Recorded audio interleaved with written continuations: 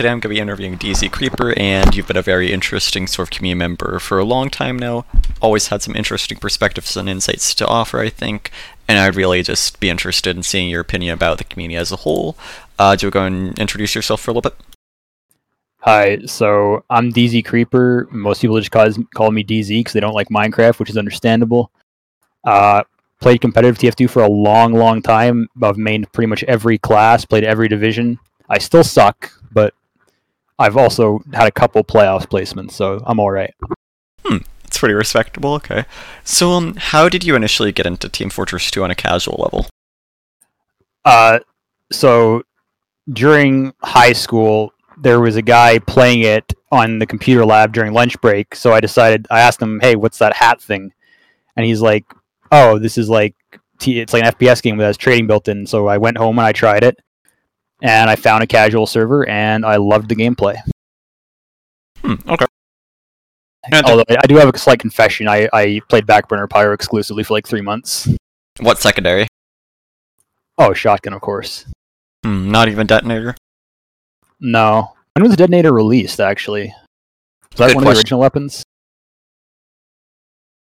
Let's see. I'm going to be honest, man. Back when I played, some of the items weren't in the game. When would this be? Let me think. 9 years ago? Yeah, 9 years ago. It's 2013. I think they added detonator. Yeah, detonator was released in 2011. The Uber update. Thank goodness I have the Encyclopedia of TF2 with me. You totally won't see that I have the TF2 site open, the wiki, in the VOD. Okay. Yeah, so I did that for a while. Like, I played casual. I found a 24/7 payload server that I really loved. And then a year or two later, they asked me to play competitive just as like a heavy ringer, and I really loved that because it was actually organized. And something I hadn't realized previously is that payload maps are inherently unbalanced in pubs, whereas in having them on stopwatch makes them so much more fun to play. Okay. Do you think, like, what's the biggest example you could think of like an unbalanced stopwatch map for pubs? Honestly, probably Upward because of how stalematey last can be. It's bad in competitive, but in pubs, it's virtually unpushable if the red side knows what they're doing. Right. Okay. Do you think there's like a pub map that particularly does well in that regard? For payload? Yeah. Honestly, probably Badwater. Although even that is a bit problematic because of the last with the snipers. But in terms of pushability, it's probably the highest. Okay. What do you think the best stopwatch for competitive is? That's a tough one because there's maps that I enjoy and maps that I think are actually the best. Like, I enjoy Swiftwater, but I don't think it's the best. I think Upward is probably the most balanced in terms of all 9 classes being able to get involved. Okay. Could you think of one that'd be the worst out of the ones you've played so far, like, of all time? It doesn't have to be in the current map pool. Oh man, there's a lot. Millstone was particularly bad because a lot of classes could not get involved in certain points. Like, pushing Millstone third is just impossible as like scout or engineer, or like basically your demo is doing the entire job of pushing Millstone third. It's sort of annoying. Okay, yeah. If anybody has never played that, there's a Halloween version you might have played. The regular version is pretty much the same but without the pumpkins, and it's really tough to push because there's a lot of small choke points and there's no room for bombs or anything except on last. Right. And it's like you really want to try to incorporate every class in some shape or form, right? Like, make sure everybody in a 9v9 scenario is like, capable of doing something. Yeah. Okay, that's definitely fair, yeah. Poor Millstone. And with Millstone, like, there's a lot of feedback given to the map maker, right? But they didn't ever really end up wanting to cooperate, right? Like, they didn't want to make the changes. Well, the problem is that when you have a map, I've beta tested a lot of maps. When you have a map design that you really like as a creator, a lot of times the competitive players will come back to you and tell you you're going to have to redesign the whole thing because it doesn't flow very well. That was the case with Millstone, and map makers really don't want to redesign their map from scratch because that's a lot of work. Which is like why the competitive pool is so stale, because designing a map that's actually good for competitive is really tough. Right, okay. Yeah. And that's like, it can be really easy to get offset by that, yeah, for it to kind of come across the wrong way as a map maker, yeah. And then some of it's also just like genuinely not that constructive, I'd think, as well, yeah. Well, yeah, and I mean zero offense to any map makers, but most of them are sort of like a mid-level invite, or sort of like a mid-competitive invite. Sorry, stuttering. That's alright. They're a mid-level competitive player. So when invite players come along, they have completely different perspective on what makes a map good. So getting solid play testing is sort of tough for them. They don't really understand the feedback sometimes. Like when an invite player complains about sniper sight lines, they're coming from the perspective that a sniper is going to hit all their shots. Where if a map maker takes a normal map and they have, say, a main sniper do the testing with them, that's a completely different scenario. That sniper is going to have 15, 20% lower accuracy. It's not even going to be a problem. Right, it's like really important to just have a sense of that consistency in mind, yeah. Yeah, and in like the grand scheme, main players are still good players. Like they're better than all the pub players, but it's really tough to design a map that will play well across multiple divisions. Right, It's right. like the old UGC Plat Council who would decide decide what the map pool is going to be. That was partly why that existed, is because they had the best insight into what to play. Okay. And is that something you still see nowadays? Like, is there an invite council, or is that sort of something that people just think about? Now it's just the admins picking. That's one of the differences in UGC and RGL, is the RGL admins sort of decide things for the community. And would you say that's been a good or a negative thing? Or like a more nuanced sort of take? I'm pretty ambivalent about the whole thing. I think the lower level players appreciate the RGL more because in UGC, obviously, if there's a plat console deciding like the decisions, the lower divisions feel left out of the decision making, and that's not a good thing. It doesn't incentivize them to keep playing. Right. Do you think RGL usually ends up representing the community well, or do you think it ends up being focused on their own vision of the community? I'm gonna be honest. It's not like neither really. I don't really think the admins have a vision for the community. They're sort of just keeping it going without making too many drastic changes. Okay. And like the decision making between UGC and RGL is not actually that different at the end of the day. It's mostly just RGL's a little bit harsher on like racism and stuff like that. Right. Do you think there's a need for more drastic change, or do you think it's something that can kind of be improved by like maintaining a bit of a status quo as we see now? No, there's nothing that RGL itself can really do to improve the community, because the only way to improve the community at this point would be to grow it, which is really difficult to do because there's not really TF2 doesn't have a lot of marketing value to it. It's hard to get new players into competitive for a long term. Like there's people who will try competitive for 1 or 2 seasons then dip out. It's very rare that a player will make it from newcomer to main to invite in it just doesn't happen anymore. Right. Do you think there's anything the league themselves can sort of do to help foster that sense of growth, though, and to increase the appeal? Honestly, they would need like some sort of official mentoring program, and even that has a pretty low chance of success, because you need to have a dedicated pool of mentors, and you still need a dedicated pool of players to actually take advantage of that. Like, even if every invite player started mentoring somebody today, you would still need players who are willing to take advantage of that. Getting really good at TF2 is a serious time commitment, and a lot of players don't really have the time in their lives to do that. Right, back when I was in high school, I could easily burn 15, 20 hours a week on TF2 just for improving. Nowadays, I can't do that. I only play scrims mostly.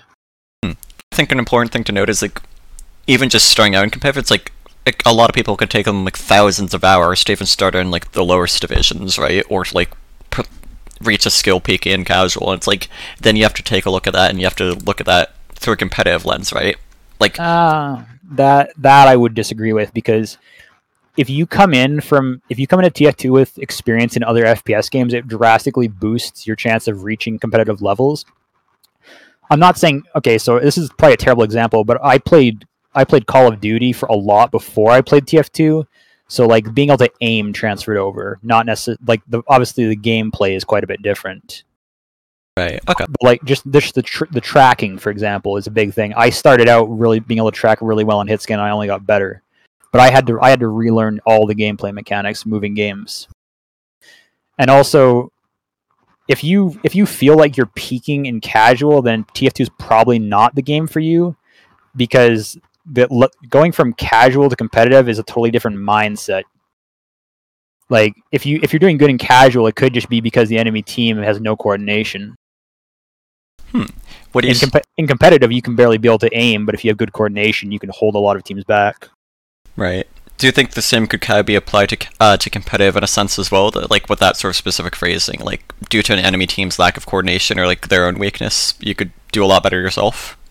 Oh, absolutely. Like even at an invite level, the lower invite teams occasionally take rounds off the higher invite teams just because they had better coordination in one specific scenario, even though they're a worse team overall. Okay. And what are the sort of things that can really lead to like us that sort of sense of coordination? Like how can you develop that? Mostly understanding like the flow of the map and what the enemy team is going to do in specific scenarios. Like if you know where the enemy combo and the enemy sniper are going to play, you can try and work around that and get picks and improve your coordination and take space and then make a push.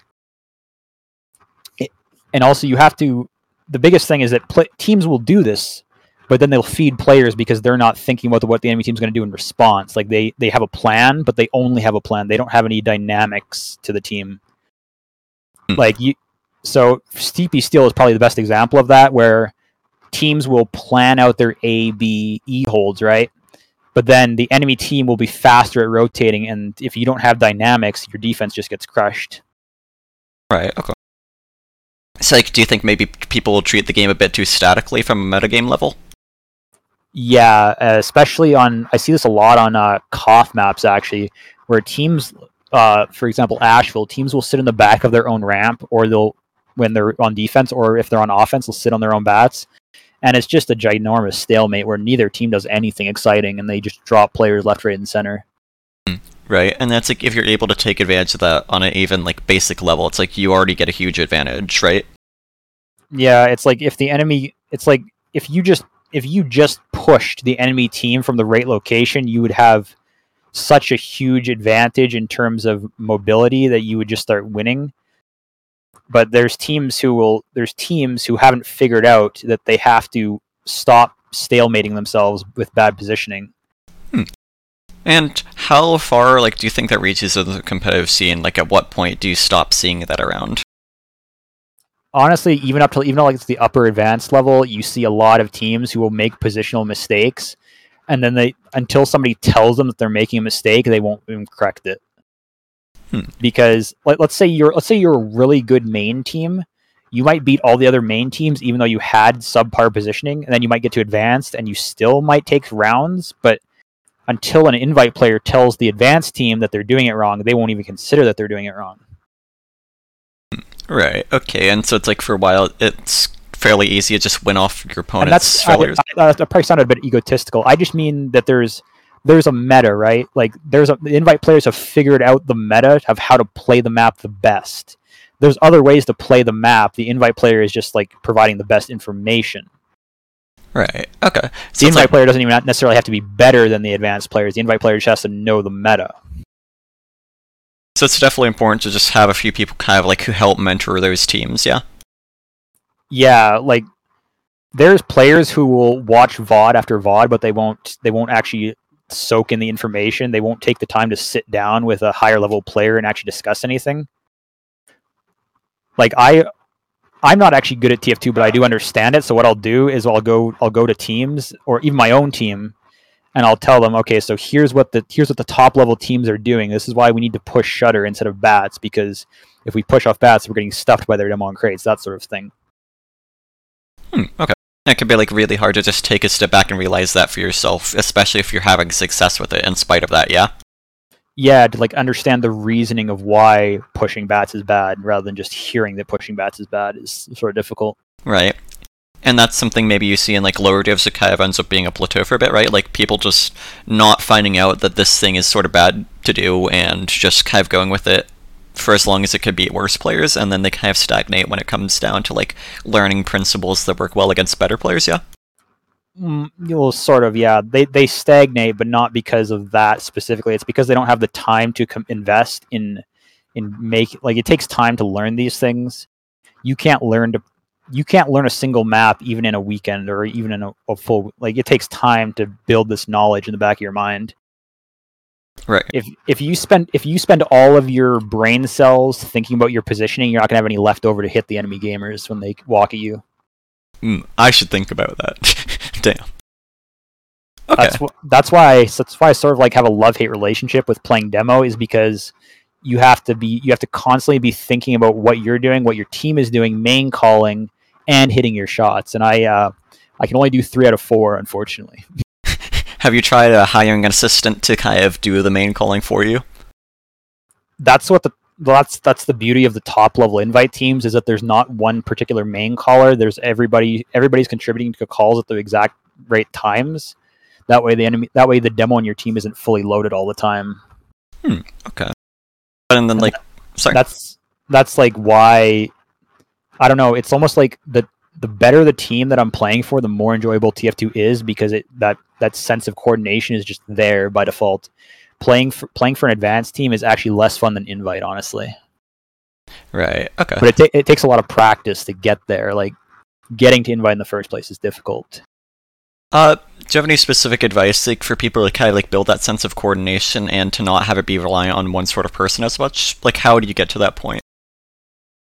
Yeah, so if you're in a lower division, main, advanced, even lower than that, newcomer, amateur, what I would do is I would take scrims that you exchanged rounds with the enemy team, look at your mistakes, and then find a demo file of a team in a higher division and look at what they did in comparison, and try to incorporate their strategies, their positioning, into your own gameplay, and that'll help you the most.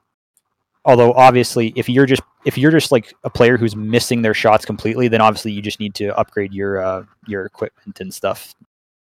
Right. But yeah, that's usually not the case. Most players can reach a mid-level competitive with 60 Hz monitors. Equipment is rarely an issue even these days. Right.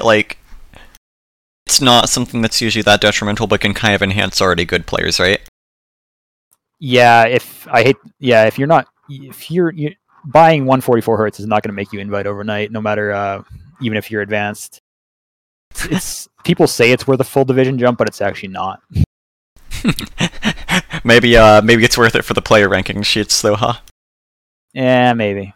Okay, that's definitely fair. Yeah. All right. Do you think that pug groups or anything like that end up helping contribute to that sense? Do they make people kind of learn coordination, or is it sort of unproductive? No, not any pug groups that I've played, especially in recent memory. Because in a lot of pugs, what you'll have is a very diverse range of skill, and you'll have players who straight up troll.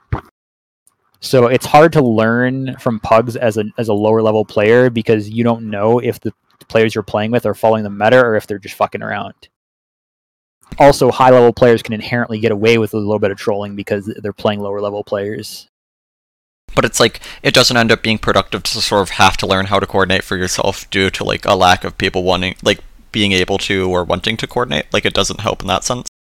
No, not really, because the problem is that as a lower level player, you may not even recognize if what your team is doing is actually correct. What if you win, but you didn't play correctly? That's not a learning experience. That's just you learning bad habits at that point. Right. Okay. It can be the best way to learn is just from your own matches and scrims against teams who are legitimately trying 95% of the time. So, why do you think pugs end up going the way they do? Why do so many people just troll and treat it like that? Because at the end of the day, it's just a pickup game. It's just a bit of casual at a higher level. Okay. Pugs and TF2 Center have never been that serious. It's literally just to practice your DM, basically. If you have bad DM and you want to improve, by all means, play pugs your whole life. You'll get good DM eventually. I think pugs are better for learning DM than an aim trainer is, actually. Right, it's you're playing Pyre. What are you going to learn from an aim trainer? Oh yeah, especially on the projectile classes. Right, those as well. Okay. Yeah, it's definitely fair. Okay. Do you think it's something that can be like sort of improved if like a league does pugs, like for instance RGL with their pugs? Do you think that helps when it comes to the seriousness of it, or not really? Like, is it more of an inherent issue? No, because even RGL pugs don't crack down on. Basically, in order for pugs to be really good, the pug runner has to control the level of the teams. Like somebody would have to go in and manually balance the teams in order for pugs to actually be a viable thing. And even then, you would have to ban people who troll, and then that kills the pug group. Right, right. Probably the best pugs have been HL pugs, but the reason for that is because the invite players were in charge and they were always picking fellow invite players, so every pug was super serious. And then that's like killed itself, obviously, because even within invite there's drama and people who won't pug with other players. Right. Okay. So that's definitely fair, yeah. Do you have any advice to like prospective main callers, like, or for like lower div teams, like when it comes to sort of determining main callers? Like, what sort of things are they looking for? Is it like, are you looking for certain personality elements / aspects? Like, what's the mental like there? Yeah, you need to have somebody who keeps their cool under pressure and who understands that the individual frags are less important than the overall positioning and planning of the team. Like what you want when there's not a fight occurring is you want positioning calls and a plan, and then when the fight's occurring, you want focus calls. And then on top of that, you as a main caller, it's not just enough to call in the moment. You also have to teach your team the meta. That way, if you're not calling, they still have a sense of what to do. Right. Okay. Like if you went silent for 30 seconds, would your team fuck up? Because if they're gonna fuck up whenever you stop talking, that's not gonna work out for you in the long run. Do you think there's like benefit to having like a designated secondary caller, so to try and pick up for the slack if you for some reason aren't talking, or if you're down for a bit and don't have a good picture of things? Well, there doesn't really need to be a designated second caller. You should always try and just have players call the stuff that's important to them. You should have your spy, for example, calling what the enemy combo is doing, where the sniper is going to peek. Your soldier and scout should be calling when they're taking fights with the enemy flank. Your sniper should tell you when he needs a buff, that sort of stuff. Like, just each class following the basics. That should be your secondary caller, so to speak. Right, okay. And it's like usually people either like don't call at all, or they just do general sort of calls instead of communicating what they as a class can. Was that would you say that's maybe where people go wrong? Yeah, people who don't call the stuff that's irrelevant to their class, or the worst is calling stuff that's not relevant to their class. Like medics calling when to push is sort of a terrible thing. Oh yeah? You don't want, because if your medic has to call when to push, that means obviously that your medic has to play more aggressive in order to have that vision on the space, and you don't want that. That's why you always want your demo to be this quote unquote main caller, so that doesn't happen to your medic. Right. So it's like you really gotta make use of the whole team aspect of Team Fortress 2 Highlander, yeah. Yeah, it's almost like having 9 players is relevant. Yeah, and do you think that's something that ends up being a bit different from something like 6 versus 6 or so, due to like the differences in classes? Oh, absolutely, but it's not even the difference in classes so much, it's the difference in map layout that 6's players prefer. 5CP has a very different flow to it than Koth and Payload, and it just makes it so that having a singular main caller is sort of hard on 5CP because the maps are larger. There's more going on across the map. Like obviously on teams like Froyotech, you'll have players who main call, but they're not micromanaging. They're just making directional calls. Right. Whereas in Highlander, things are more tight knit. You got players who are focusing on one objective all the time. It makes it a lot easier to manage a team. So when main calling, it feels like micro and macro get thrown around as terms a decent bit, right? Just like the underlying theories and principles, yeah.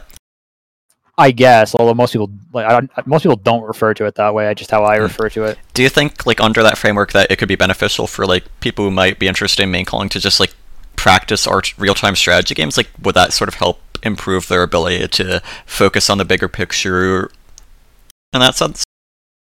I don't know about that, because you'd have to find a game that's actually relevant to TF2 in terms of strategy. Hmm. But you don't think it's the sort of thing where it's just like getting used to that sort of principle, like even if it's not the same strategy, just getting used to the methodology of that and sort of how to organize it? You don't think that could be useful? Yeah, honestly, you have to keep a clear head under pressure. You like an RTS probably wouldn't teach you that. Real life situations would probably be more likely to teach you that. Honestly, real life MGE fight alleyway. I'm gonna be honest. Your gym class capture the flag may be more relevant than playing StarCraft. I see. So your practice routine looks something like maybe some gym fights, you know. Alright, maybe a few RTSs, maybe a few StarCraft games here and there, but the majority gym battles, yeah. Sure, but no, that was complete sarcasm. The only practice routine for being good at TF2 is TF2, in my opinion. I feel betrayed.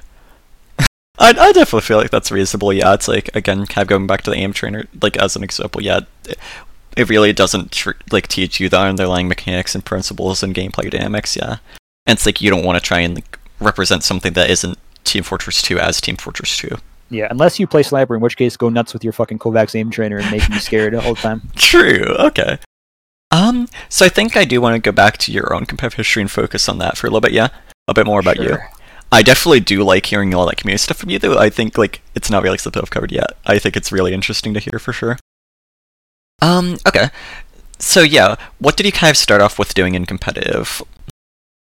So I started off just like playing occasionally ringing heavy here and there, and then I very quickly decided that I liked it. So what I did is I think if I remember correctly, because I may not, is I think I played heavy in iron for a season, and then immediately after that I jumped to steel, and then I jumped to silver, and then I sort of switched classes a bit. Like I played some engineer, I played some medic, and then after a couple seasons of silver, I rostered for a team called New Generation Crew. Shout out to Poppy Yeezus.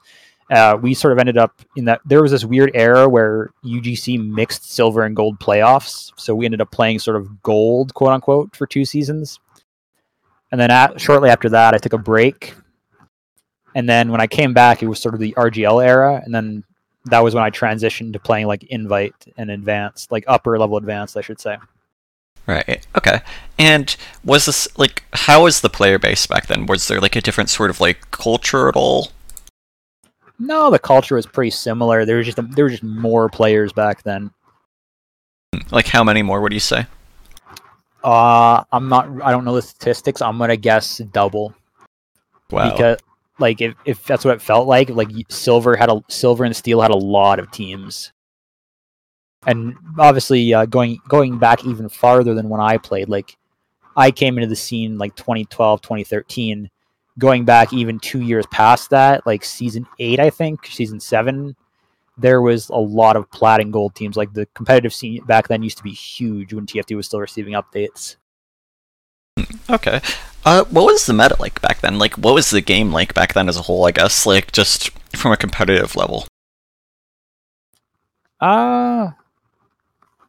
Honestly, the meta hasn't changed a whole bunch. I will say that the modern day hit scan classes have gotten a lot better in general. Like in Highlander, you'll see a lot more scouts making big plays these days, taking beam.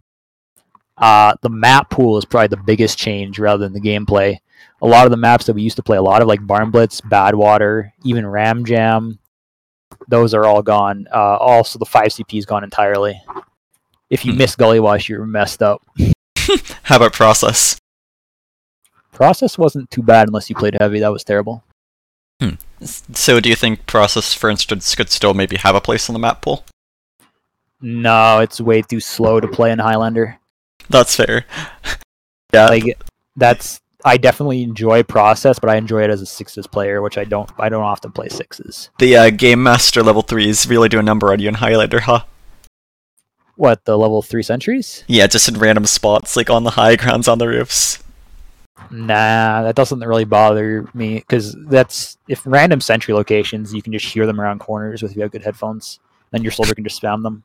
That's fair. Stealthy sentry spots don't really work, to be honest. So were there any maps from back then that you sort of like regret do you regret that any of the maps back then like aren't played anymore? Do you think there's enough diversity in the modern map pool? I definitely miss Badwater, especially the pro version. I think even today that would still be a viable map. Maybe some changes on third be required. I think Ram Jam should be given a second chance, see if it has some reworks to reduce the sniper sightlines. Right, it's like I'm just thinking of there was another payload map that wasn't Millstone. I'm trying to remember what it was called. Can't think of it off the top of my head. I'll have to come back to that. I'm gonna guess it's not Borneo. No, it wasn't Borneo. Borneo was didn't really like Borneo because first was really open and second was really enclosed. Like it alternated between open and closed, which is sort of a weird play style. It felt like depending on what class you played, it felt like you were useless precisely half the time. Okay. I feel like maps should have a consistent flow from point to point. Whereas like a map like Borneo, as a soldier, you don't really feel useful on second, for example, because everybody's always looking for the bomb. I don't know. I just don't like Borneo. Also, all the engineers love to try cheeky sentry spots, which is just so annoying to push against. Engineer mains. Okay. How about the modern map pool? Do you think there's any maps that like shouldn't be played anymore? And how do you feel about Lakeside and Cascade switching over and over again? Gonna be honest, I think the new Cascade redesign is a sort of a step sideways. I don't think it's actually improved over RC1A. I think RC1A probably should have stayed or had just minor changes rather than a major overhaul like it did. Lakeside I actually do like, but I understand why players hate it because the sniper advantage is just obscene if your flank doesn't kill if your flank's not really good. Okay. So you think like Cascade RC1 I should just be like the other Koth map option basically? Yeah, I think alternating Cascade and Lakeside was a reasonable compromise. Because although honestly, if I had my way, if I was an admin, what I would do is I would give teams a choice of which map to play. Oh yeah, that'd be super interesting. Yeah, I think that could like really reinvigorate interest. Although that would be, I can imagine the admins would not like that because then they would have teams arguing about which map to play. True. Maybe they could hire somebody to do it for them. Well, there's no money in RGL to hire somebody. That's true. Alright. They would just triple their workload overnight for no reason. Although I do wish the invite teams at least could pick what map they get to play. Right, like I think that's something maybe you saw with older seasons. I'm not actually that familiar, but definitely with other formats, some of the time it's like they'd just be allowed to pick their maps each week. Yeah. Yeah, it's occasionally been a thing, but it's never been a mainstream choice because it just means extra work. And most teams honestly don't care that much about the map rotation. Like players will fill out their surveys and they'll bitch about what map they're going to play, but at the end of the day, they'll still play it. Right, and it's like especially if you're an unpaid volunteer, it's like no.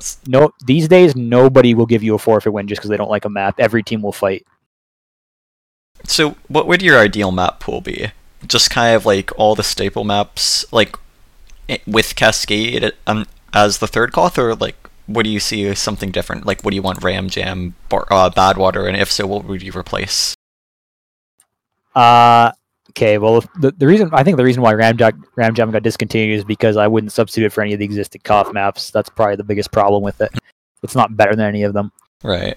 I'd probably put Badwater into the season, and I might take Swiftwater out, and I might probably take out Lakeside, and I might try Ram Jam for a season to see how it does. Spicy. But then I might put. Then if that doesn't go well, I would reverse those choices. I think what at least from Ultra, like what I'd usually hear thrown around is like that Ram Jam was fun, but then it got solved, and then there was just like no point to playing it or something. Yeah, well, when the map, I guess a map could be solved per se. The biggest problem was really the sniper sightlines. I think, like, if also the amount of space that there was to jump on that map with the introduction of the jetpack for Pyro. My God, that was annoying. I think I stopped having fun when that happened. Man, I should have played Pyro back then. I should have played back then. Would have had a field day. Although Ram Jam for heavy for some reason is surprisingly fun. That map is a serious heavy map if you know how to corner peek properly. All right. So it seems like you have a lot of thoughts on just like the map pool community as a whole. Have you ever sort of like considered applying to be an RGL admin? No, I don't really want to spend that kind of time. Like, I'm not that invested in TF2. Or like occasionally I'll help with like testing a map or I'll like look through a demo file to help I'll mentor players, but I don't consistently have the free time to be an admin. Right. That's definitely fair. Yeah. Okay. Do you feel like it's like, have you been able to, regardless, like talk to RGL, like have a clear line of communication, sort of get that perspective out there and sort of share that sentiment with them, see what they think about it, or not really? Honestly, I've never really felt the need. I rarely have any conflicts with other players or like serious feedback. I don't think RGL makes any major mistakes. Okay. I mean, there's like controversial like bans and stuff like that, but there's always been controversy around that sort of stuff. I don't really read much into it. I was going more along the lines of just your sentiments on like the whole maps thing, like the invite maps, like selection choice thing. Yeah. Oh, the thing is that I'm at the end of the day, I'm just one player, and every player is gonna have a different opinion. They're not gonna take my feedback any more seriously than any other invite player or advanced player. That's fair. Yeah. It's debatable whether I'm even an invite player. Let's be honest. Do you think there'd be a benefit to just like more sort of dialogue? They're like showing the RGL elements, like why it's a good and a bad thing, kind of like just having more collective community dialogue on it, or is that something that was already done a lot back in the day that isn't needed anymore? No, it's really hard to get organized feedback like that because the only way to do it is to get like 17 players in a server, run some serious pugs, get feedback, then decide. And honestly, that's a big investment of time, and it usually doesn't result in anything. Right. So was that something UGC kind of had up on RGL, like the whole Plat Council thing, just being able to push through those sorts of decisions and changes? Maybe I wouldn't. I was never a part of the Plat Council, so I couldn't say for certain. I feel like it's just this mythical thing. Like it gets mentioned every few interviews, but then it's like nobody actually knows. it was definitely a thing, but it was way less serious. Like I knew some people on it. It was way less serious than people make it out to be. It was literally just stuff like, okay, well, this map is not great. We should play this map instead. It was nothing major. Right. There was no behind the scenes match fixing or anything like that. Okay. Do you have any thoughts in like UGC at an administrative level, like on how they handle anything? No. They did a pretty good job overall. The biggest problem was honestly just the fact that they didn't seem to care a lot towards the end. They weren't invested in actually hammering down on players who misbehaved. So when RGL stepped in, everybody pretty much made the switch immediately, just because it was the better platform and it was ran by somebody who was trusted in the community. Right, but even then, it's like you still saw a bit of a split, right? Like a lot of older legacy teams kind of like die, or like people splitting off. Yeah. Yeah, I guess. Although most of the teams just transferred clean over. I see. It's kind of interesting because it's like teams split up, but it was only natural splitting. Like they would have split, like teams that would have split anyways if UGC was still a thing. Right. So you don't think it like catalyst to that at all? You don't think that served as like a catalyst for that at all? Like it was just a natural thing anyways? Yeah. Yeah, I don't think the league switch really changed much in the community sense. Okay. RGL does a better job of management, but it has no real effect on like the map pool or anything. Right. Are there any community initiatives that you think RGL would like benefit from taking, like things that you think RGL would really benefit from doing going forward? Well, they could try bringing back. Could try bringing back quote unquote summer seasons so that we could actually do map tests. Okay. How about like map cups and whatnot, like the side cups, class wars, region wars, the map ones? I guess it's sort of the same thing, but the reason I specifically call it a summer season because when you call it an actual season and give players like first place medals, there's this mindset where that's different from a cup. Players will play harder in a season than they will a cup for some reason. I don't quite understand, right. Even if you call it like a 4 or 5 week season, like just a quick off season for testing a couple maps, that it seems to make more of a difference. Right. Okay. And was that something UGC sort of did, like those summer seasons, like just testing out different maps back then? Yeah, that it didn't happen very often, but when it did, I enjoyed this. I enjoyed the summer seasons I played. That's definitely fair. How do you feel about the like the length of the season? Do you think there's enough weeks in the regular season, or do you think there'd be benefit from like more weeks and more maps being played? No, I think the season length is fine right now, and also you can't really make the seasons longer because there's not enough teams to do that. You'd have to double up teams. Right. Okay. So it's which causes a problem with the scoring, because if a team got the victory the first time around, there's a decent chance they'll get the victory the second time around, which means you're inherently giving the team that's winning like sort of an extra point, almost like maybe it's extra half point. You get what I'm saying? The stronger team is going to have an advantage going into the second match, anyways. Yeah. So like the longer seasons in the past were more so like a product of their time, kind of. Yeah, having more teams, I think. Okay. And how do you feel about like the remaining teams and players? Do you think they still like care as much? Like, are they still as caring and involved about the community, about like competitive, or do you think that is something that's sort of fallen off since the earlier days?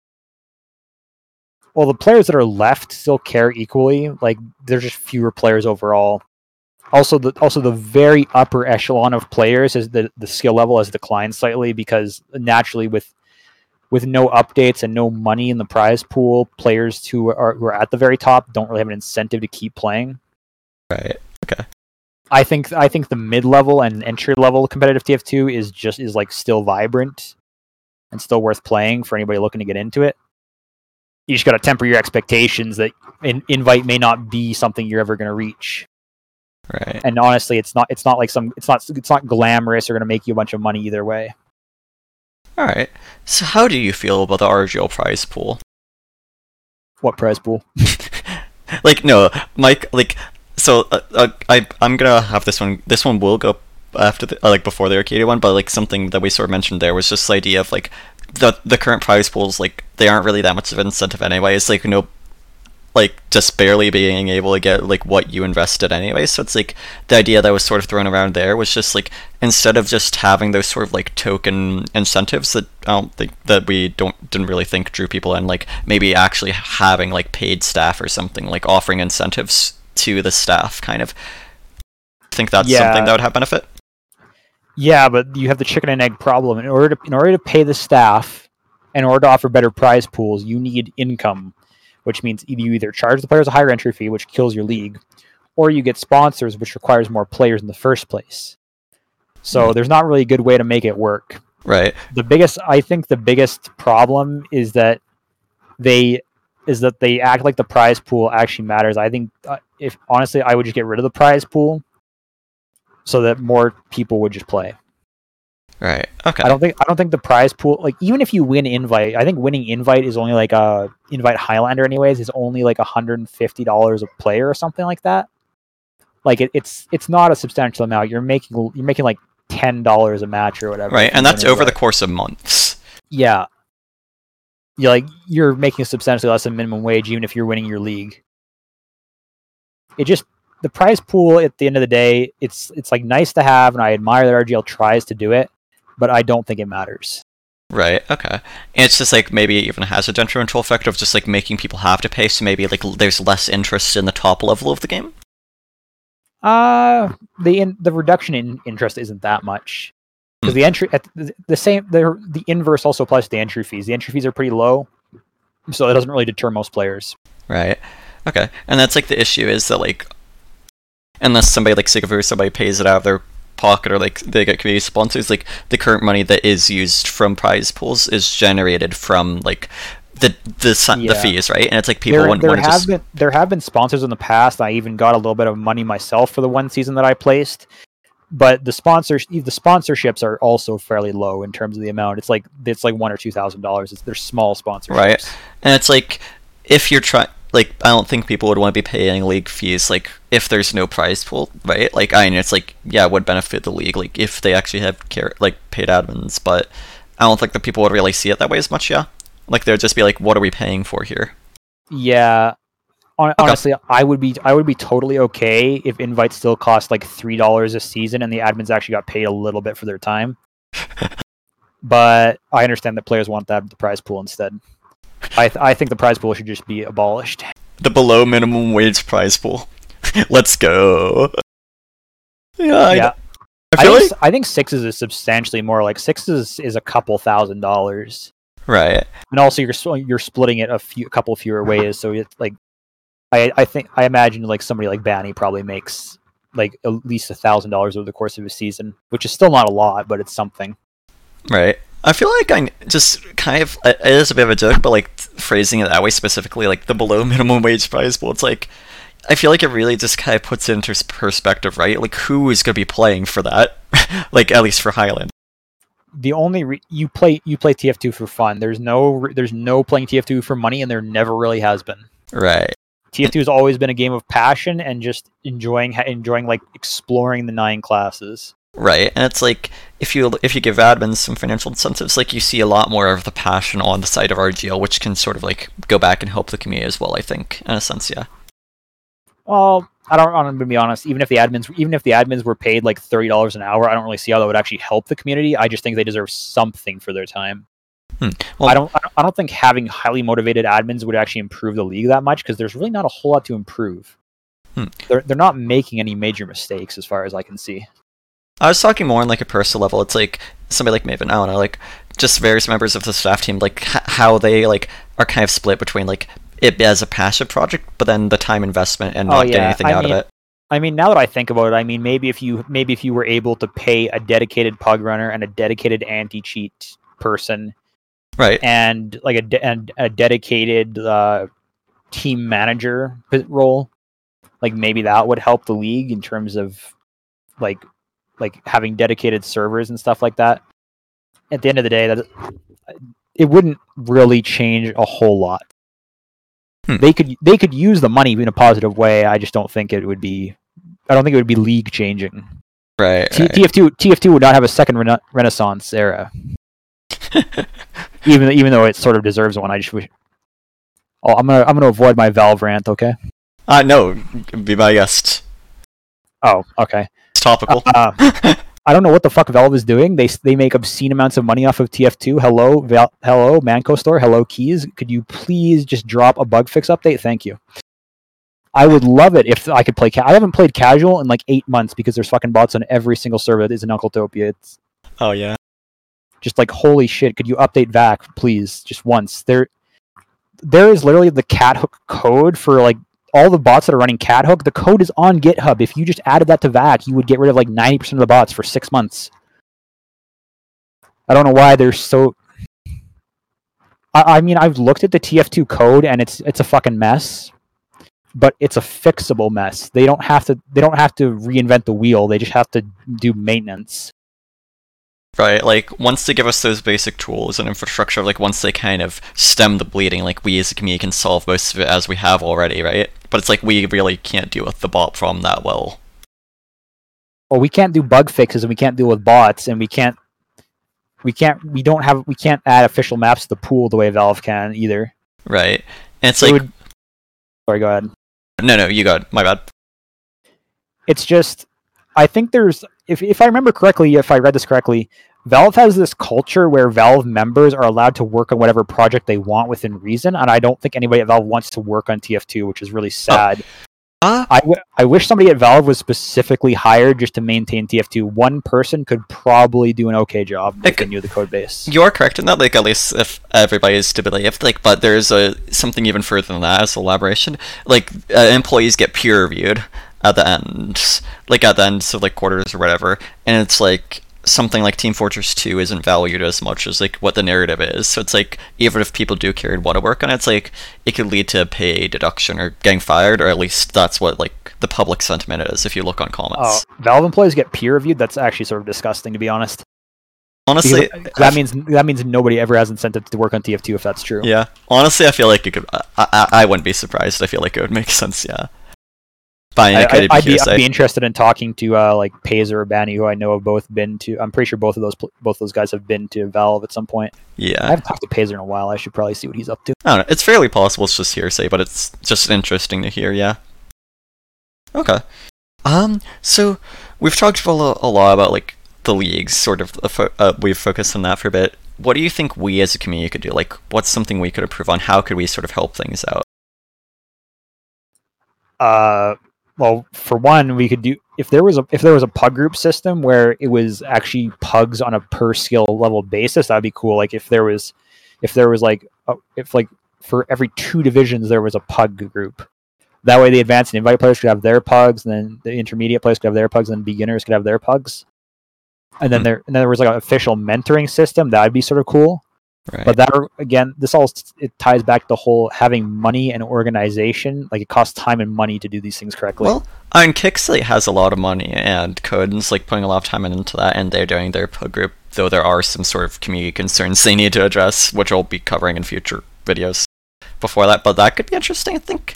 Like, Coden has a lot of financial abilities, yeah.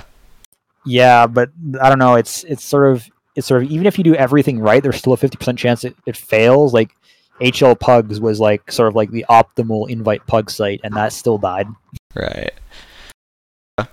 Like it's a chicken and egg problem where you need a player base of hundreds of puggers in order to successfully run pugs on a regular basis. If you only have 50 or 60 players online, you don't have a consistent pug system. That's the TF2 Center's current problem. Right. They're not nobody's online, therefore nobody plays. It's like sometimes you'll get ones that are like really good and competitive, but then other times you'll have like total trolls, like who do random stuff. Yeah, I stopped adding up to TF2 Center a long time ago. Yeah, it's just like, I don't know, it's the sort of thing where it's kind of fine, like, you know, if you're in the mood for it, if you're expecting it, but then if you don't know what to expect, it's hard to actually have a vested interest in it either way. Yeah. Yeah, well, I know what to expect if I play a TF2 Center, and I still don't want to do it because there's just really no reason to. That's fair, yeah. Okay. How about on like a smaller day scale, just as like players, not through like community groups, like. Oh, what can individual players do? Yeah, like I have like cover both of those. Yes, it's like let's move on to the individual part now. Okay. Well, obviously, number one is pretty obvious. You could be a little bit nicer to each other. Even I suffer from that problem sometimes. Say. The second thing would be to find players who are receptive to mentoring and giving them an hour or two of your time to demo review with them. I find that players who are sort of like stagnated just a little bit in a division lower than me, if you mentor them, often, like I've seen players who I've mentored actually come up to the same division as me. Like if you find a player who actually wants to improve and you give them some of your time to improve, they will do that. Okay. And do you think there'd be benefit, like, on sort of like community groups that sort of focus on this and that like try and do collaborative mentoring stuff, like the old round tables, for instance, as well? Like, do you think there'd be benefit for that? Yeah, I think there would be. I know there's been a couple. What are they called? The Sixes Newbie Cup. I think there's been a couple of those. I think those have been reasonably successful. It'd be cool to do one of those for Highlander. I agree, yeah. Okay. Although Highlander, for even though it's only 33% more players, it's 200% more of a clusterfuck for some reason when doing scheduling. I do not understand why there's this mentality of players taking 3 decades to get in the server. Something even weirder, right, is that take 6v6, like, there's a lot more variance with scrims, like on the day-to-day basis or in other regions, for instance. But then in North America, like for Highlander, it's literally just like the same 3 days, maybe 4 if you're in a lower division or doing pug scrims at the same 2 times. But then it's like you'll still have people just randomly like baiting or not being able to show up without telling you in advance, and it's just like, how does that happen? It's a mentality thing. Sixes has always been considered the more serious game mode, and Highlander is. I know it's only 6 hours a week, but for a lot of the players who are still playing, like a lot of the advanced and invite players now are like 20 plus. They have jobs or college and like a life, so 6 hours a week is still like a serious commitment to them. They can't always make that 6 hour commitment.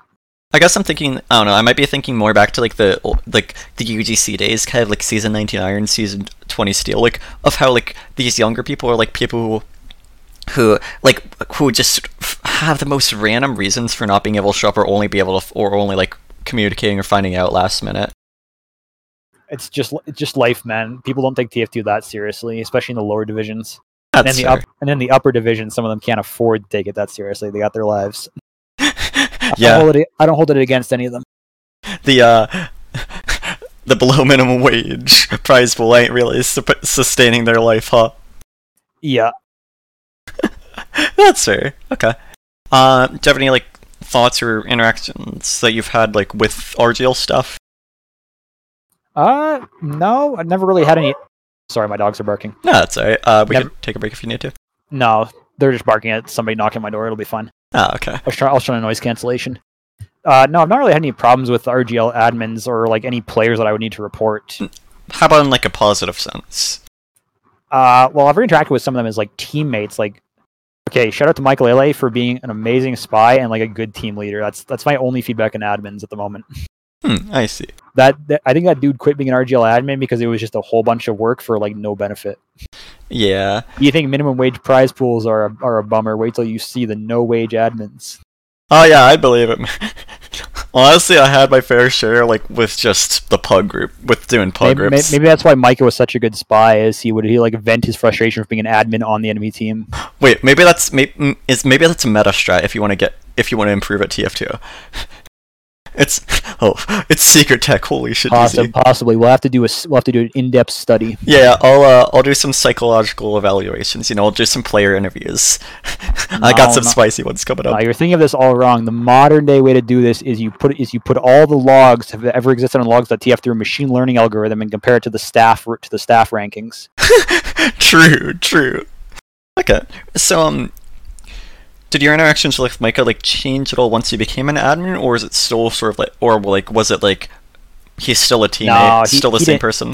Still the same person. He didn't change. He just got more frustrated when he was dealing with admin shit. Right. And do you think maybe that's like that's why he was a good admin. He was able to disconnect the playing TF2 from the managing TF2 aspect. Do you think that's something that like usually gets misrepresented in the community? Like, do you feel like usually like people start to treat admins differently than as just people?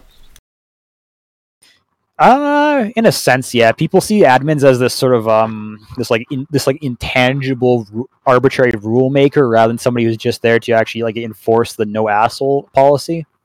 That's RGL has like this 30 rule book, whatever, like 30 rules they have to follow. At the end of the day, it's like it could be summed up as don't be an asshole, and some people just cannot follow that to save their lives. I don't understand. Right. Okay. And then do you think maybe like sometimes RGO like looks at stuff like TFTV or just like community groups and they're like kind of the same in response? Like, do you think there's a mutual lack of trust there? What do you mean? Like, do you think RGL looks at certain groups and are like, do you think they kind of end up treating them as a collective rather than individuals as well when it comes to just like community things? Oh, you mean like lumping all the TF forum users into one category? Yeah. Do you think that's something RGL does in response? No, I don't think they're that outrageous. I think they understand that players are individuals. Okay. Yeah, so it really just does come down a lot to like just sort of how the players perceive. They're not gonna lump you into a group just for posting something stupid in the forums, but if you say something offensive to another person, you're definitely gonna end up on their radar. The RGL watch list. I'm not. Yeah, there is a watch list. Understandable. Okay. I don't know if there's like an official like Google spreadsheet or something, but I do know that admins like in the back of their mind they know who to keep an eye on. Like all I'm saying is when I ran Pugs, I had a huge watch list. if that goes to representatively show. I'm sure there's probably a lot of overlap. I would think so. Yeah. No, I was a bit strict. Okay. So you did mention to me like in the past that you did server ownership for a bit, yeah? Yeah, that 24/7 payload server I mentioned way back in the intro, that was managed by another guy for several years. And then towards the end, I think he moved to Japan and he left me in charge for a couple months. I was only in charge for a brief period of time because shortly after, the quick play update happened and that server died a painful death. That was really annoying. Okay, so I spent like 2,000 hours on that server making friends. What was it like sort of administrating for a server like that? Is that something that's sort of given you a lot of perspective onto like how servers operate and ping and whatnot? Well, back then I was quite a bit younger, and also managing TF2 servers back then was actually a lot easier because the anti-cheat add-ons and the like VAC actually worked. I never had a consistent cheater problem, and players who just acted out just got banned, and it wasn't an issue. Like it was pretty easy to manage because it was called Fourth Wind. It was one of the bigger servers, so it was pretty easy. There was like a strong community, and people would just report people who were being dicks, and it was just easy to do. It wasn't even a lot of work. For the technical side, it wasn't really that big of a deal. All you have to do is just make sure that the stats plugin is still running. Make sure that the server is not lagging. Restart occasionally. It's really not a big deal to do. Although looking back on it, I would have ran the server differently. The guy who set it up rented it through NFO. There was and is cheaper ways to do TF2 servers by setting it up on a VPS and like running it yourself. Because I think NFO for a 32-player pub server is like $40 a month or something obscene. You can host that for half that much if you set it up yourself. Right. Okay. Do you have any insight onto just sort of like how servers work though, from that like routing, ping? Oh, like on a really technical level. Yeah. Okay, so for anyone who doesn't understand the way the internet works, basically, you have a router in your house, which connects to a router at your ISP, which probably connects to an even bigger router. This is all a bit simplified. And then the router for each ISP's main router, let's call it, connects to other ISPs through something called peering. So when somebody says that you have bad routing, what that means is that the path that your connection takes from you to the server is longer than it physically could be. So basically, if you draw a line between you and the server, that's like the minimum latency you can have. Bad routing means that your latency is because there's extra hops. There's more distance than there should be. So that's why everybody uses Chicago mostly for their TF2 servers, is because it's centralized and everybody gets a fairly consistent latency to it. Okay. And also, that's in niche cases, you can actually change your own routing by using a VPN, for example, to like route through a different city. I have that problem sometimes where if I need to connect to a West Coast server, I actually turn on my VPN and I connect to Seattle because it changes my routing from Toronto to Seattle. It's super technical, and if you have to ask, there's really nothing you can do about your routing. Like VPNs rarely actually fix anything. All right. Okay. Do you have any sorts of like sentiments or perspectives built up upon out-of-region players, given that you have like a lot of knowledge of routing? Yeah. South American snipers, respect them a lot, but I really wish they wouldn't play in NA because it's impossible to predict when you're going to get shot through a wall. Honestly, I don't have a lot of perspective with like Europeans and Australians because where I'm located, my ping is too different from theirs to play together. Cool.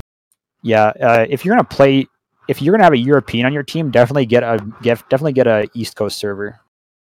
That way, your Europeans have decent ping. For the sake of all NA players, please do not use Chicago servers when you have EU teammates. Do you have any thoughts on like out-of-region players as classes besides snipers? I rarely see that, to be honest. That's fair. They're pretty much always playing hit scan classes, if not sniper, because projectile classes are just not viable at all. Do you think it's fine like on other hit scan classes though, or do you think it ends up being like harmful to the experience? I think on heavy it's pretty viable because being able to shoot through walls is pretty powerful. Thanks to light compensation. Engineer is obviously viable up until like maybe like an upper advanced level where the DM starts to take over. Well, even then, actually, yeah, I guess you could play engineer and invite with, as an EU player. way to diss my own class. Scout, I do not think the Europeans could successfully play Scout at any high level if they're crossing the pond, so to speak. The lag compensation for some like the faster movement speed of Scout, the lag compensation does not seem to work as well.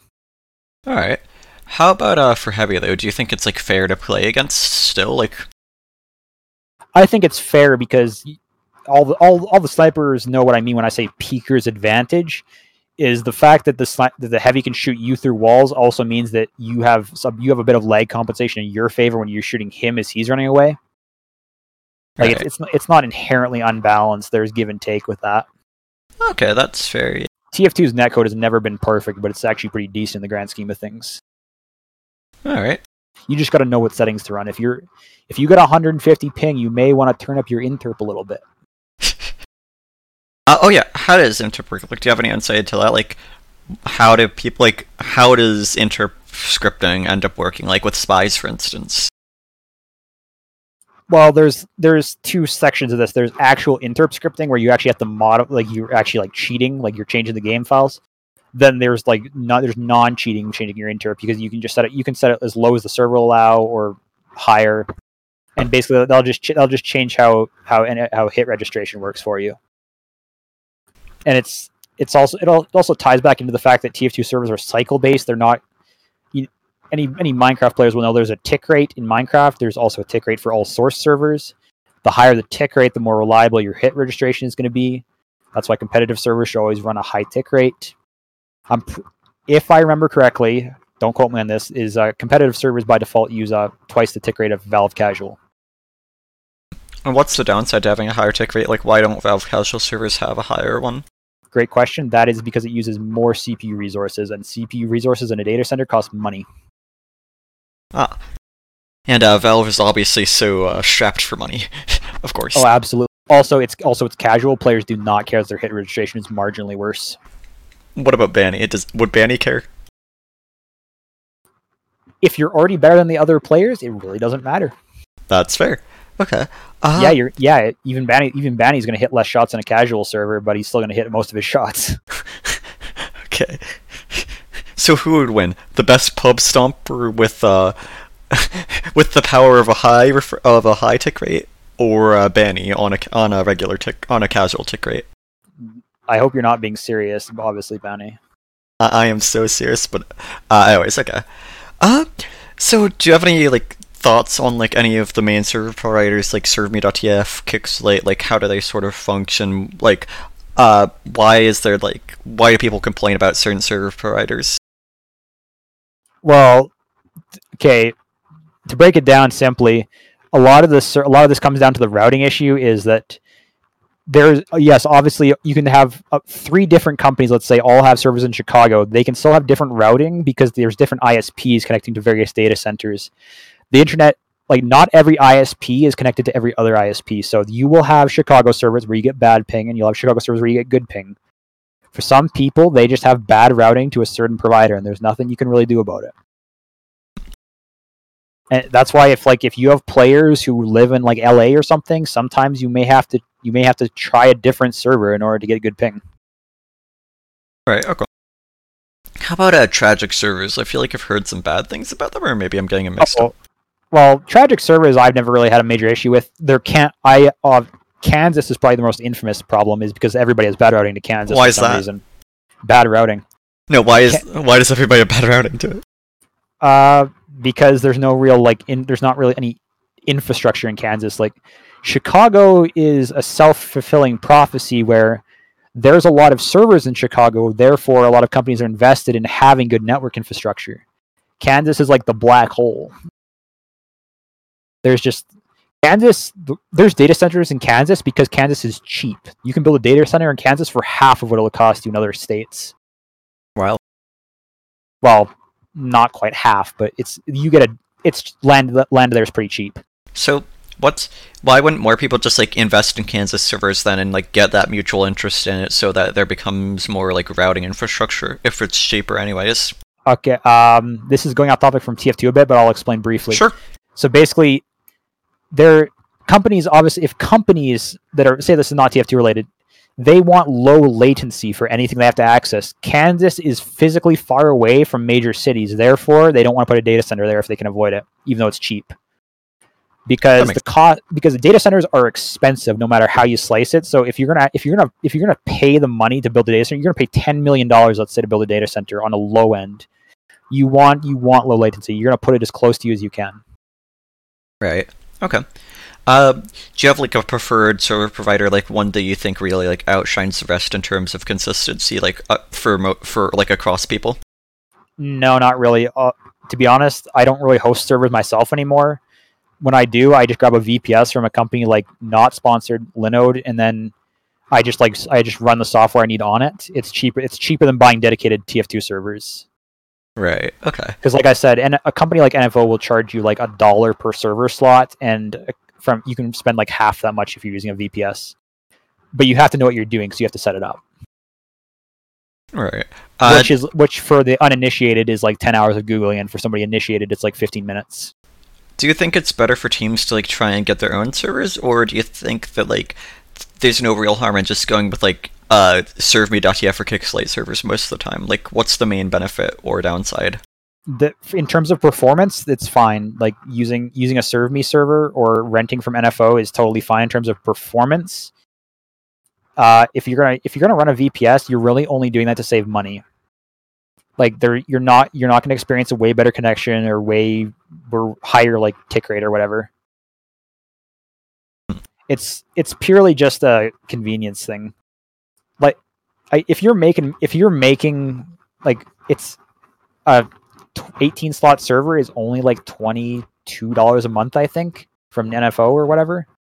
So if you don't care about saving $5-10 a month, just buy a server, I guess. I mean, I don't really want to keep bringing up server hosting names because I'm not getting paid for it. That's fair. That's fair. This video is sponsored by Squarespace, by the way. All right, where's my cut then? You'll see it soon afterwards. Okay.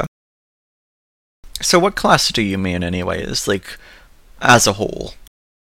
These days, probably engineer, because I'm at the tapering end of my TF2 career where I don't enjoy it as much as I used to. Therefore, I'm not trying as hard as I used to. Therefore, I'm bad. And what did you used to do when you cared there? Like, was it just back when I knew how to play TF2, I played medic because it was the most fun at a high invite level. And then demo. Then obviously I had my stints on heavy and demo. Those are fun classes to play when you have the rest of your combos good. I don't know. It's upper invite demo is definitely a struggle for me because of how competitive it is with the enemy demos. Right. They have such good DM that if I match their DM, I don't have the brain power left over to main call, and if I main call, I'm usually losing the DM fight. So is that why you run Shield, to sort of like help alleviate with that? No, that was strictly for the memes. Oh, but you still did pretty well with that, gotta say. Like that one log on product. The secret is that back when I put 2,000 hours into that casual server that I mentioned, 50% of that was playing Shield demo. Wow. Okay, so it's like already kind of home to you, yeah? Yeah. The only reason I'm successful with Shield is because I have this mental prediction of where players are standing, and then I throw pipes there. Astral projection pipes. Okay. Like that's actually an interesting difference between Sixes and Highlander. Is in Sixes you'll see a lot more air shots because it's a lot more DM focused. Sixes players have insane DM compared to HL players, it seems. Oh yeah, for sure. Like I'll see Sixes players knocking off like triple air shots, and I'll be like, damn, I think I hit a double air shot once in my life. Yep. That's definitely fair, yeah. That's, I guess, why you might see so much success when some of the like better Sixes players go to Highlander, yeah, the sheer mechanical difference, like RPC 33. Yeah, well on Scout it's especially prevalent. That's true. They Sixes demos actually have a hard time adjusting, I find, because it's a very different workload. And sightlines, right? Sniper. Yeah. I'm not going to name names, but a lot. Actually, I don't need to name names because every demo struggles with sightlines. That's fair, yeah. I'll check out a burger right now. It's pretty good.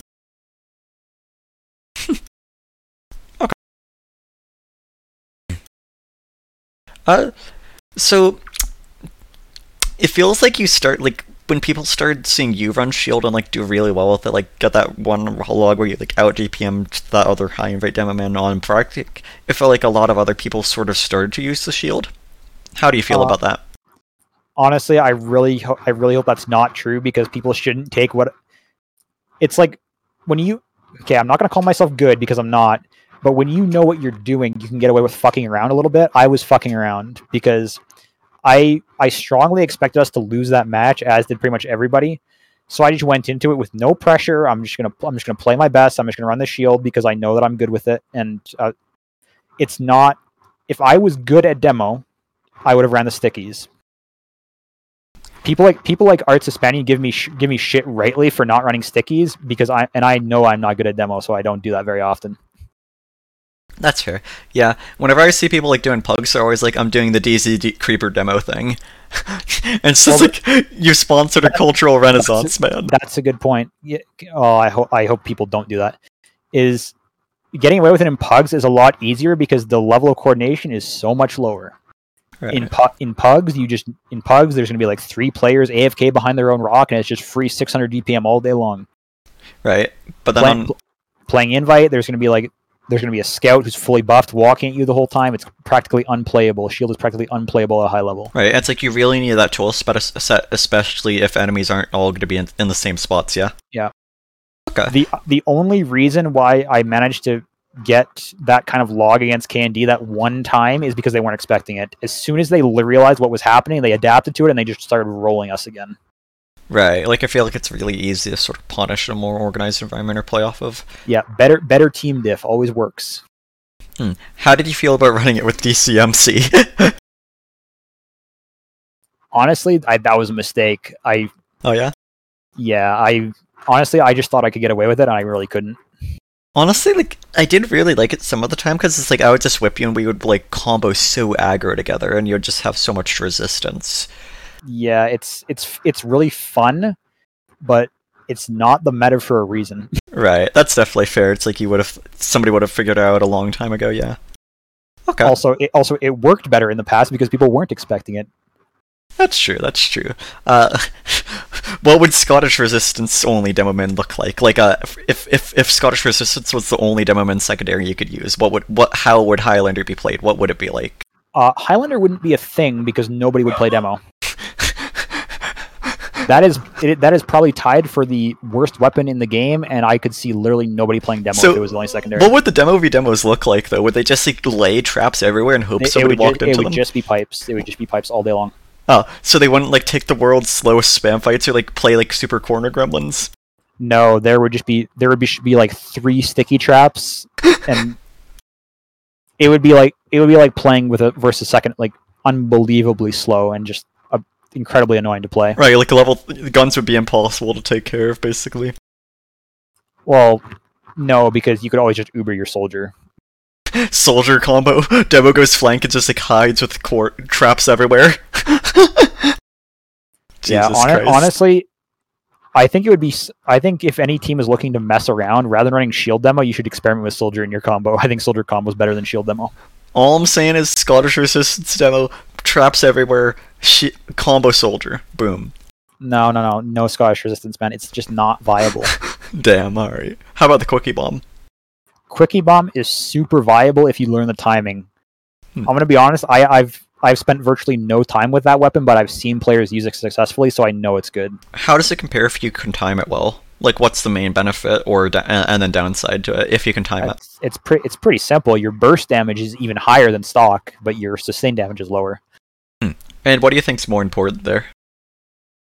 Definitely sustained damage, especially if you're pushing into somebody. Right, because it's like not about just getting like really high burst damage. It's about like the team roll, right? Yeah, with a Quickie Bomb, you'll use your entire clip, and the enemy heavy will still be alive, and then you'll be crying because he kills you. Sad. Okay. Quickie Bomb is especially nice if you're fighting a team with a really good scout. It could be better than stock because you could protect yourself a bit better. You'd have to talk to one of the more experienced demos to talk about that, like Joey Lemons or Arts Hispanic or somebody, KJR or something like. People have compared me to these demos, but I think most of them are better than me. I think you should probably talk to them about that. That's pretty humble, kind of nice to hear. Yeah. I know my lane. I know I'm better at engineer and medic than I am demo. That's fair. So, as a medic player, like, has there ever been that much of like a sense of culture for the class? Like, do you end up interacting with other medics that much, talking about medic with them, anything like that? No, to be honest, like medic is probably the most isolated. Maybe I'm wrong. I think it's like the most isolated class where most of your issues on medic you'll actually discuss with your own team rather than demo reviewing with other medics. Okay. Because I guess there's not really like a whole lot to be gained from from reviewing with other medics, because what are they going to tell you? Yeah, you shouldn't have dropped that Uber. Oh, you should have not dropped your demo during that exchange. Like feel like on medic, most of your mistakes tend to be a bit obvious if you know what you're doing. Okay. Yeah, we already pretty much, yeah, that's pretty much like the same sentiment Blake had. How about for Demo Man? Demo Man is a lot harder as a class, and you actually probably need to actually need to do reviews with other players sometimes if you're like a mid-level player, because your mistakes won't be obvious to you. You won't understand why pushing one direction isn't better than the other, because you'll see looks logs.tf, you'll have 500 DPM, you'll be out damaging the other demo, and you will still be losing, and you won't understand why. You can play demo like that, and you gotta actually look afterwards with, like, use your hindsight and understand why you were losing. Right. Okay. Do you ever find yourself like interacting much with the other demo mans or anything like that, though? Not particularly. I have most of them added, but most of the time I'll just be reviewing with my own team. Okay. Well, like not even if necessarily just reviewing, but just kind of like talking out of game. Like, is there ever a sense of like a community within your community just for that class as a main? No, not really. I don't think for most classes there really is much of a community like that. Engineer is probably the most obvious one. I'd say Pyro as well, like with the Pyro roundtables in the past, but I guess maybe it's like mostly there's a Pyro roundtable. Wow, that must be really degenerate. There were in the past. I am actually trying to do a new one though, but those were actually really interesting, and were, like, especially I think for like more casually interested people, like newer people. But I guess I guess for teaching newer players that could be ussul. Yeah, and I'm sorry to call it degenerate. It's just the Pyroman joke. I won't do it again. No, it's fine. It's fine. Don't ban me. But I don't know. I just feel like it kind of helped to establish like a sense of a community within the community. Kind of like it was just sort of unique. I don't know. I guess maybe it's sort of like a miniature mentoring program, I guess. Right. Except for it's like more of an open dialogue than like directly mentoring, and maybe that's like more broadly applicable and kind of insightful, yeah. Yeah, there's not really a whole lot of benefit to having an open dialogue with other TF2 players. I guess if you're a team leader it might be different, because then you obviously need to talk to other players. Okay. But I know I'm pretty isolated as a TF2 player. Like people, like I have my friends list is full of TF2 players, but most of them are like the retired old guys. Right. So it's like, yeah, okay. So a lot, like, it is kind of unique to like Pirate Engineer in that sense. You would say maybe even Spy at most. Yeah, like I don't there's no demo main movie night, if that's what you're asking. Darn. Okay, I was wondering if you had like the Cult of Shield or something, something interesting like that. No, I'm sure. What's that demo YouTuber Solar Light who always runs the Shield? Yeah, who like always does demo night. Yeah, that's the guy you got to talk to about that. I see. I'm not part of the club. Fair enough. Okay. So yeah, what sort of led you to kind of have the perspective you have on the community? Like, you don't trust like the community as a whole a lot of the time, right? Like, you don't want to interact with the people necessarily. That's not that I dislike any of them. It's just TF2 is not like I don't take it super duper seriously. Like there's nothing to get invested in about it. I just enjoy playing it. I'll talk to people, but I don't spend unnecessary time with them. Right, like you don't especially feel like a part of the community or like kind of partake in it. Yeah. Yeah, like there's only been a handful of teams I've rostered on where it was actually like a super close team environment. Like Amistad and Nova, the season 4 team that made playoffs, that was probably the only team where it was actually a team environment where we would actually like play games, and we occasionally had like 1 or 2 movie nights. Like we actually did stuff. Other teams, that I don't do that anymore. No, I don't think very few teams do that anymore. And was that something you saw more of in the past? Well, I wouldn't really know because I can only talk about the teams I've played on. But yeah, I think in the past it might have been a little bit more common. And what happened? Like, what caused that shift, if you could pinpoint it?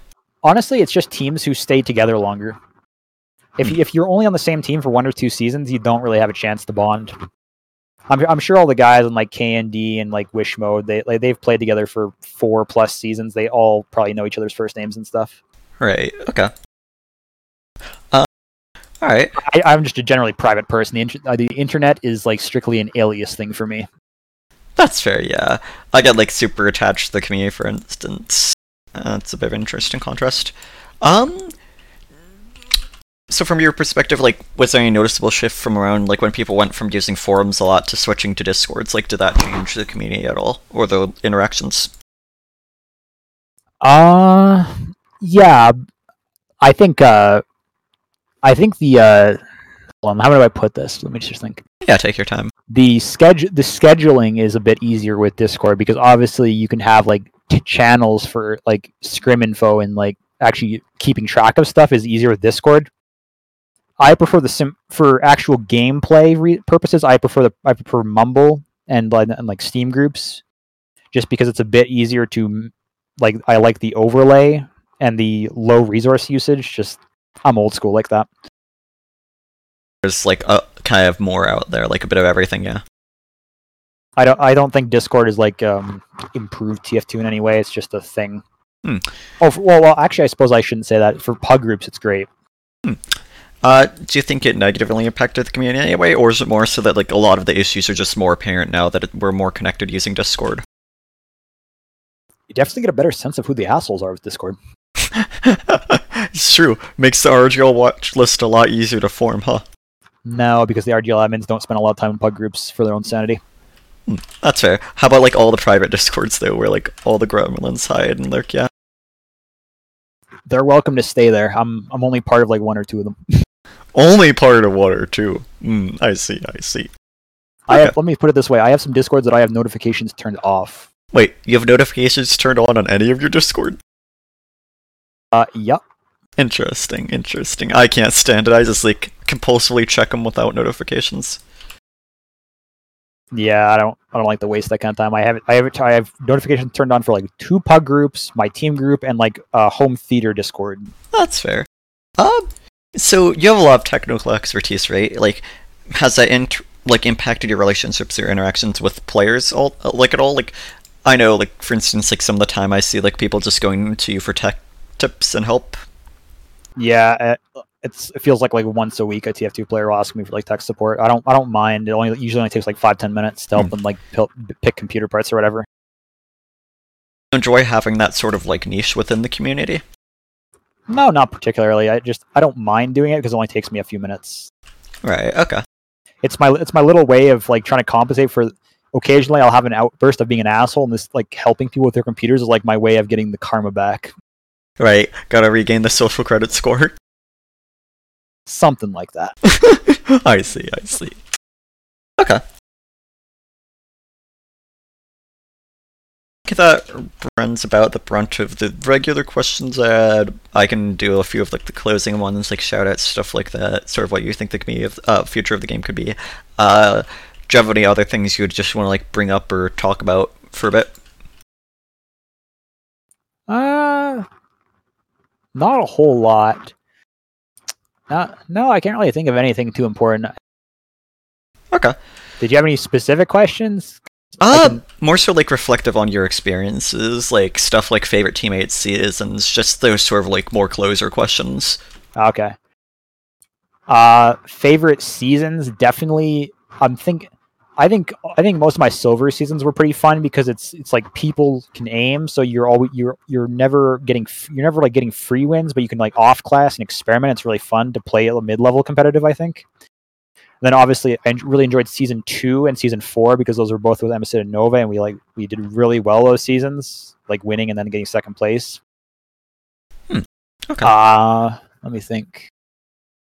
I think the DMs. Blizzang, what was the team name? I can never remember. DCMC Desperado Crush Mambo combo. Yes, thank you. Please come up with easier names to remember next time. True. That was pretty fun because it was the first season I got to have like a full season of playing Shield Demo. Now that season proved that Shield Demo sucks. For anybody listening, don't do it. Yeah, we switched off at some point. Yeah. I still kind of think back to that season, just like how screwed we got like near the grand finals. Like, just... okay, the bracket reset's not the worst thing in the world, but then they literally just like got to cut their demo men after playing with them for a full season, and then kept getting like invite players as upgrades for their soldier when they had soldier subs who were confirmed to be able to play, and it was just like super questionable all around. No, man, it's all fair in love and war in TF2. True. But man, it's just weird to think back to, but it was good.